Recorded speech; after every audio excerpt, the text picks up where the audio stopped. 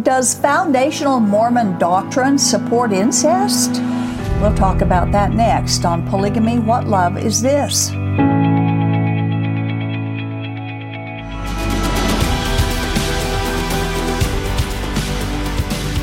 Mormonism has, from its very beginning, presented itself as the only true church on the planet, that they are the only church with God's authority in the priesthood, that they only one that has God's authority to make marriages eternal and to bring people into eternal life through their gospel, as they call it. But since the word gospel means good news, and neither Mormonism nor polygamy for salvation is good news, we cannot accept their choice of the word gospel to describe their message. The good news or gospel of the Bible concerns what Jesus Christ has done for us, and that when we simply believe and trust Him alone by faith, believing that He has already paid our sin debt, repenting, which means turn and go God's way instead of your way, then by grace God will give us the irrevocable gift of eternal life. Yep. Now that's good news. It truly is. Comparing that with Mormonism's message clearly demonstrates the bad news of all self-righteous religious works to try to be worthy and earn salvation. Now, as we continue to present this program, we discuss many of the odd beliefs that were and are the foundation of the fundamental Mormon faith.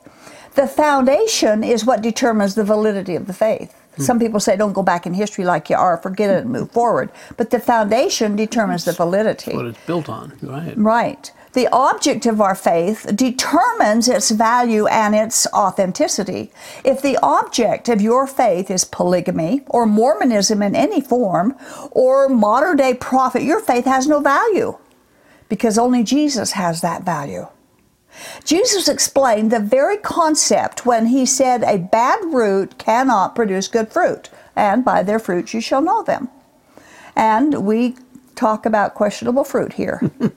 This time we want to talk about the foundational Mormon doctrine of the pre-existence and how it necessarily produces some real questionable fruit or conclusions. First, we want to read an email that we received from a pastor in Sweden.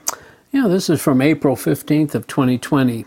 Hi, I pastor a church in Sweden. We have a growing number of Mormon missionaries here, and I'd like to educate myself. Thank you for an excellent show. I've been following the show for several years and take a particular interest in the fundamentalist groups. I have a question. I was wondering if you could elaborate on the theology of us all being the real children of Heavenly Father. Also on the conception of Jesus. The more I dive into this, the more I see a theology that supports incest. This, of course, is doctrine that is the same regardless of if you are mainstream LDS or fundamentalist. I don't want to get anything wrong, and I was hoping you could do a bit of a deep dive into the subject. Well, that's what we're doing now. We're going to deep dive into it. It's a two-part deep dive here. So does Mormonism support incest? Well, now, as an LDS, you would never say that. I wouldn't think that, no. The reasoning behind this email is certainly very valid from the viewpoint of Mormonism's idea of the pre-existence, that we are all brothers and sisters of the same Father in heaven. Yeah, maybe true. a different mother, but it's still a good question. And we do realize that an LDS person, or even the church itself, would never verbally express their support for incest, and we're not saying that at all. But their doctrine, as they go back into eternity past, definitely supports and includes incest, both in what they call the spirit world and then also in this mortal world. A faithful LDS person probably would not condone incest, but a polygamist would if it was commanded by God. Wow. But God would never command it, of course, but according to them, He would and has. We're going to the very foundation of Mormonism as we take this deep dive. Its beginning of and the forming of its doctrines. The teachers and preachers and presidents and apostles and those who taught or teach the Mormons to believe what they believe. Brigham Young said he never preached a sermon that couldn't be considered scripture. And all Mormon presidents and spiritual leaders have promised they cannot and will not lead the people astray. The polygamous leaders teach precisely the same thing to their polygamous members. So when we present these quotes, remember, they were from the leaders who claimed they preached as though they were the very mouthpiece of God. Now, we know the present-day LDS do not believe in the Adam-God doctrine that Brigham Young taught. Most polygamists, however, do believe it. Wow. We'll bring this together in a moment, but first we want to quote a concern from social media. The Mormon Heavenly Father has a body of flesh and bone. Their doctrine says he begot their Jesus in the normal way as any man would. Isn't the seed of a man a blood product, yet their Heavenly Father has no blood? Good question. Good question, isn't it? Yeah. Thoughtful one. And yeah, we're going to address that a little bit later, too, in this deep dive. If God, who has no blood, was the literal father of Jesus, why did Jesus have blood? And to go a step further with this, if God, who is our Heavenly Father, or our Father in heaven, and who begat all humans by sexual relations with mothers in heaven, then God, who had sex with Mary to produce Jesus, committed incest. And Jesus Christ would have been a child of incest. Yet God has prohibited a father to have sex with his daughter. How can all this be possible? In the Mormon belief system, it's doctrine. In fact, to bring Mormon doctrine full circle on this topic in our human marriage relationships, are we not all marrying our own brothers and sisters according to the pre-existent doctrine of Mormonism? That's true. And Brigham himself taught that Mormons marrying siblings and other close relatives was a normal thing to do. We quote from Volume 3 of the Teachings of President Brigham Young. Then I reckon that the children of Adam and Eve married each other. This is speaking to the point. I believe in sisters marrying brothers, and brothers having their sisters for wives. Why? Because we cannot do otherwise. There are none others for me to marry but my sisters. Our spirits are all brothers and sisters, and so are bodies. And the opposite idea to this has resulted from the ignorant and foolish traditions of the nations of the earth. Everybody but him is foolish and ignorant. What logic? Yeah. Well, he understood it. He got it. That's exactly what he was talking about. The question of the pre-existence necessarily includes sibling marriages. He even extended it to include this body here in our mortality. Yeah. So we're not too far afield here as we dig into the meaning and ramifications of the illogical and false idea of the preexistence of humanity. Brigham Young continues. In our marriage relations here, we are marrying our brothers and our sisters. As to a man having more wives than one, this is startling indeed to the traditions of the people.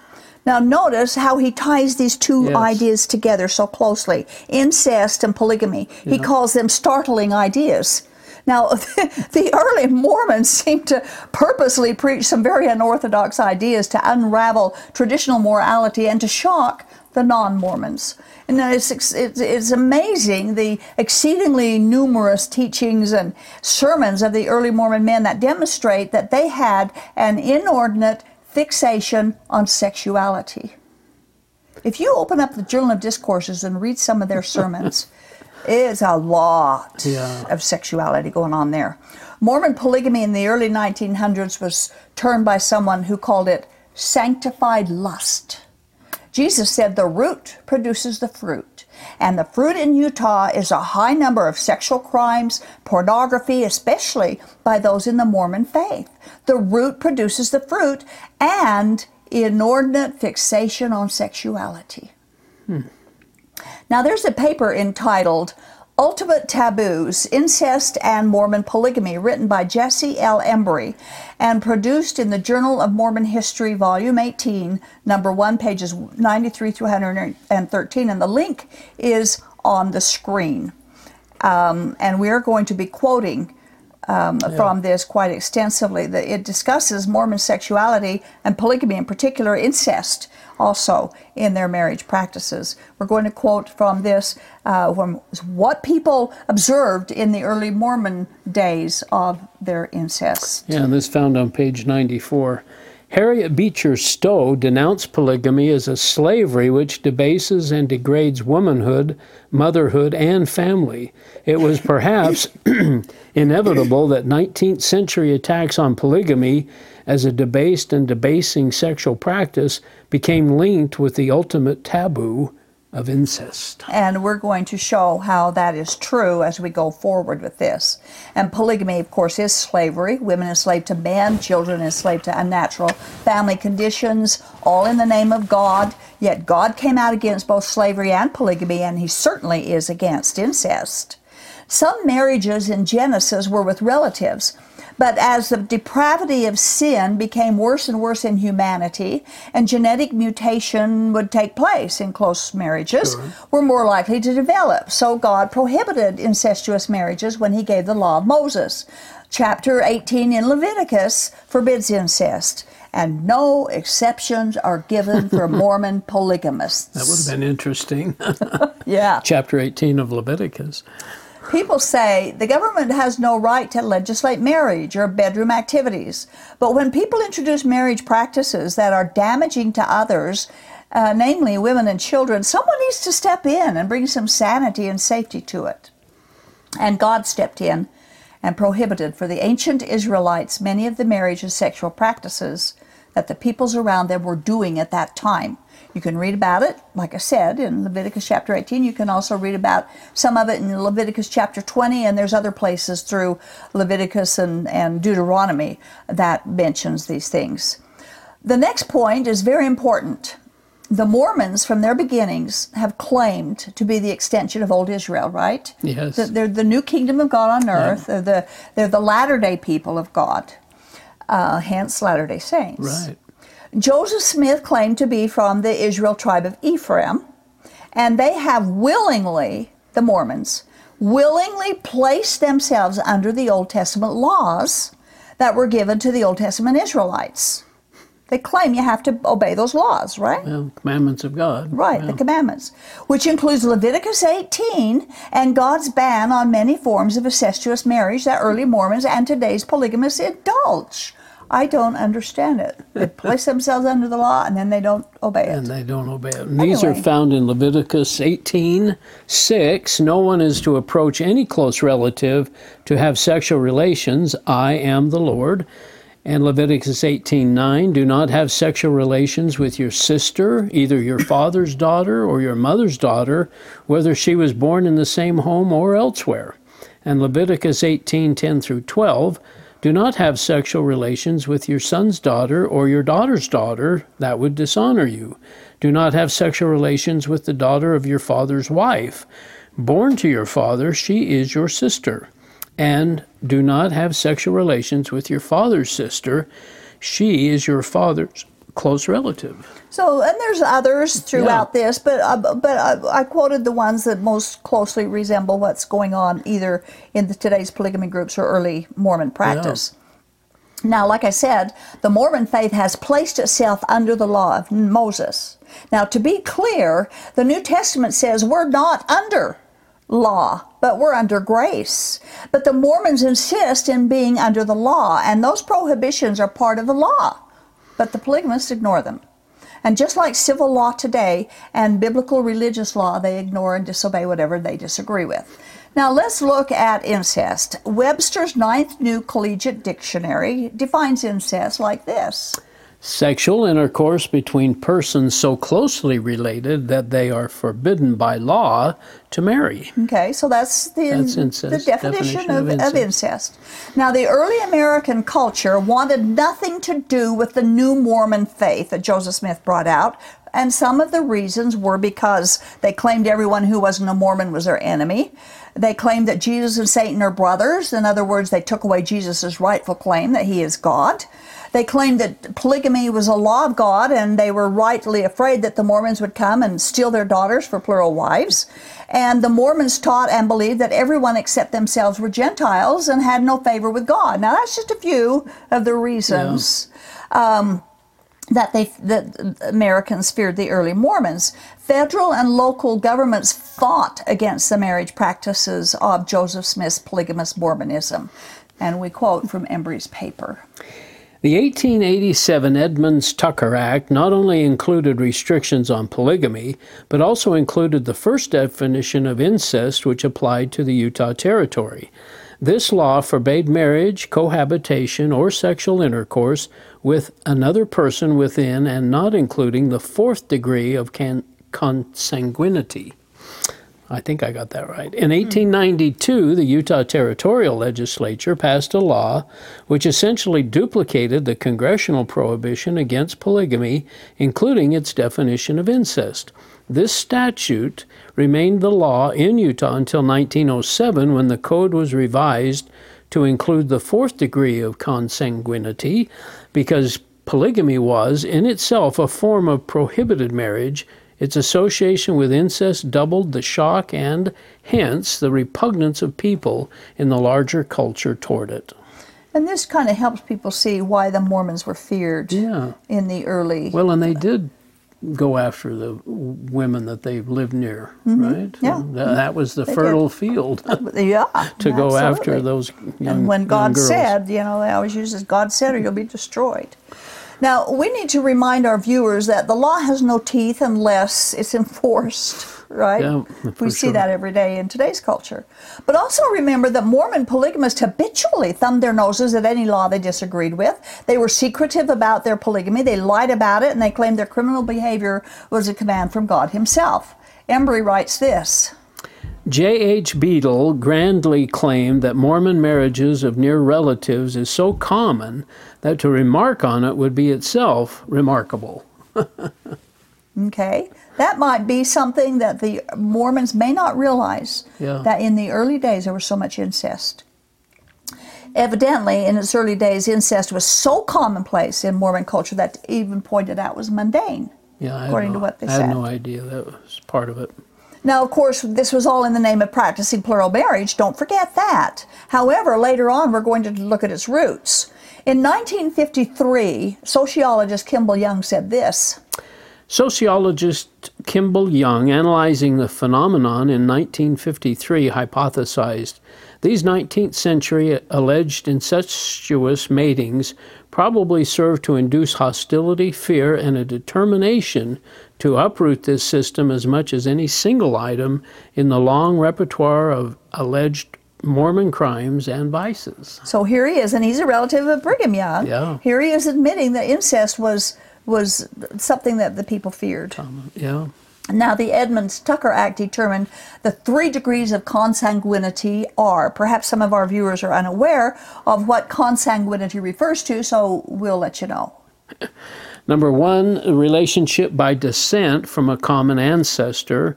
Kinship. 2, close relationship or connection. Okay, so that's what consanguinity means when we use these words. The 3 degrees of kinship forbidden by the Edmunds-Tucker Act include these relationships. Children, grandchildren, great-grandchildren, brothers and sisters, nephews and nieces, uncles and aunts.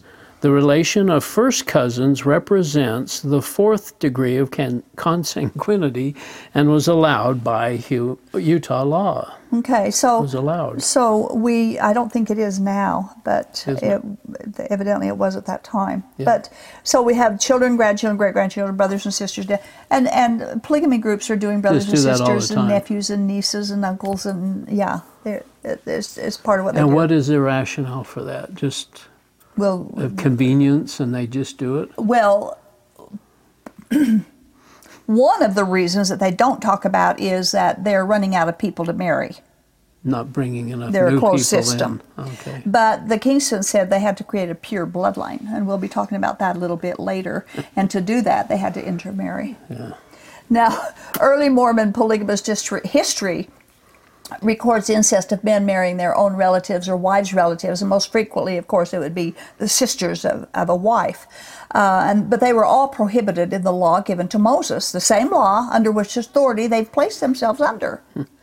But ignore. Now, in all the polygamy groups, a man will take his wife's sisters as plural wives, and Joseph Smith did the same thing. He took 5 sets of sisters and a mother and daughter pair. God forbade such things. We read. Yeah, that's in Leviticus 18, 17, and 18. Do not have sexual relations with both a woman and her daughter. Do not have sexual relations with either her son's daughter or her daughter's daughter. They are her close relatives. That is wickedness.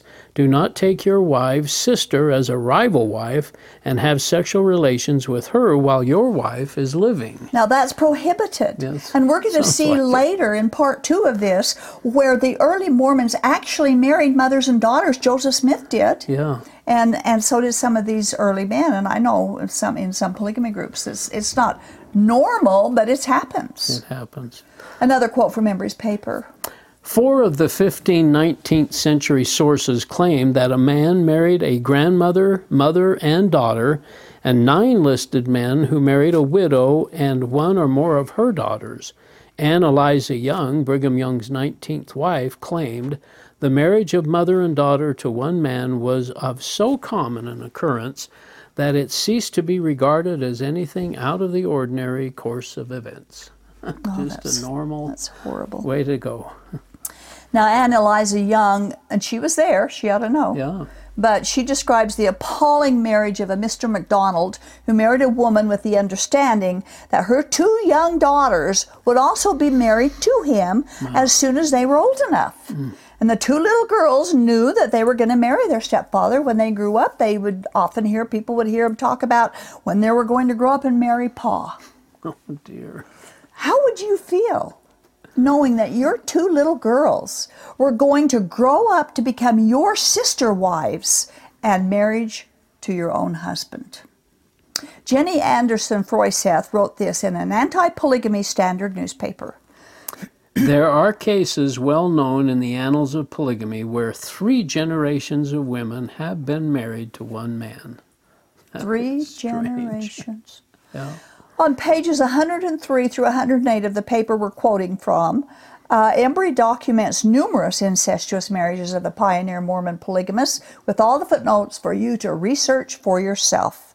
Most societies and cultures see sibling incest as repugnant, and even ancient cultures prohibit the inbreeding of brothers and sisters. However, the Mormons did it, and the polygamists still do. In fact, George D. Watt, and he might be a familiar name to Mormons who are familiar with some of the history. He was Brigham Young's secretary. He married his own half-sister, Jane Brown. Now, Watt had asked Brigham Young to give his permission for the marriage. It's not recorded if he did or didn't give it, but he either gave it or they got married, or they got married without his permission because they did get married. Embry writes this on page 105. Beadle claimed that a prominent Mormon, Victor Cran, told him, "As it was with Abel and Abraham, so it will be again. The day will soon come when brothers and sisters will marry. Shouldn't I prefer my own blood to any other? Don't I love my own blood best?" Isn't that gross? It is. And this is a narcissistic idea of preferring marriage to their own relatives is precisely what the Kingston brothers have perpetrated on the members of the Kingston crime family polygamy group. We quote again from page 108 of Embry's paper. Anne Eliza Young stated that a Bishop Johnson of Springville had married 6 nieces. 2, she said, were promised to the bishop as wives when they were born and were married at age 13. According to family group records and a local history, Aaron Johnson, the first judge in Utah County, Springville's first postmaster and bishop of Springville Ward for 20 years until his death in 1877, had 12 wives, 5 of whom had Johnson as their maiden surname. 3 were the daughters of Johnson's brother Lorenzo and his first wife, Mary Lyman. The nieces were each 15 years old when they married their uncle, who was in his 40s and eventually 50s. My goodness. Now, I know for a fact in the Kingston group, some of the niece and uncle marriages, their babies are born with some problems. Oh, boy. Now, Mormon history is not the squeaky clean, righteous religion with holy foundational doctrines that the LDS Church would have us believe. Yes, there are problems in all religions. We recognize that. Churches have problems. Institutions do, because they are all populated by error-filled humans. But why not own them? Why not admit it and then turn to truthful behavior and practices rather than covering it all up with constant improvised and then revised deceit? There's more to discuss about this incest in Mormon doctrine and behavior, And so we have a part 2 that we are going to be talking about more of it, and how the prophets were involved and other things, so, and how some of the polygamy groups are. So be sure and watch us next time as we do part 2. What I think is most interesting, and I guess it's just my view of things in human nature, but when we talk about this thinking always about sexuality, it's just human nature to do that. If you're shopping for another conquest and you see a 13 or 14-year-old, you're going to make whatever deals you want, but sex is on your mind. That goes on in polygamy groups all the time, and it obviously did in early Mormonism. Yeah. It's a big deal. And to not think that they were holy men, but they were just lustful guys looking for. And the Bible says that we are not supposed to indulge in the lusts of the flesh, and they did. They did. Well, and you couldn't help it, being a good normal human. I mean, I just there's healthy and natural feelings in that regard, yes, but they had an inordinate attention to sexuality, and it was just part of their culture. I mean, it was what was on their mind, and to have 54 wives or 30 or 40 wives is you can't avoid it. So. Yeah, you couldn't avoid it. That would be that's your life. Yeah, it's your life. Thank you, Earl. We're going to meet again for part 2. Okay. When Mormonism places themselves under law to work works for eternal life, they are actually placing themselves in a no-win dilemma.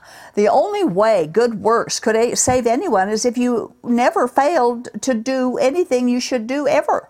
That you always did everything perfect and never did anything wrong, not even a thought that was wrong.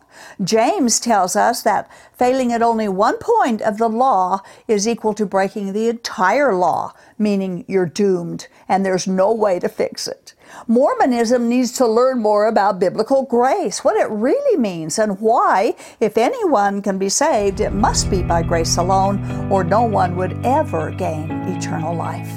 Thank you for watching. This has been the audio podcast of Polygamy, What Love Is This? With host Doris Hanson. Polygamy, What Love Is This? Is produced by A Shield and Refuge Ministry. More information on this program, including the video version of it, can be found at whatloveisthis.tv. If you have any questions or need help getting free from Mormon fundamentalism, write us at contact@shieldandrefuge.org or call us at 1-800-877-425-9993.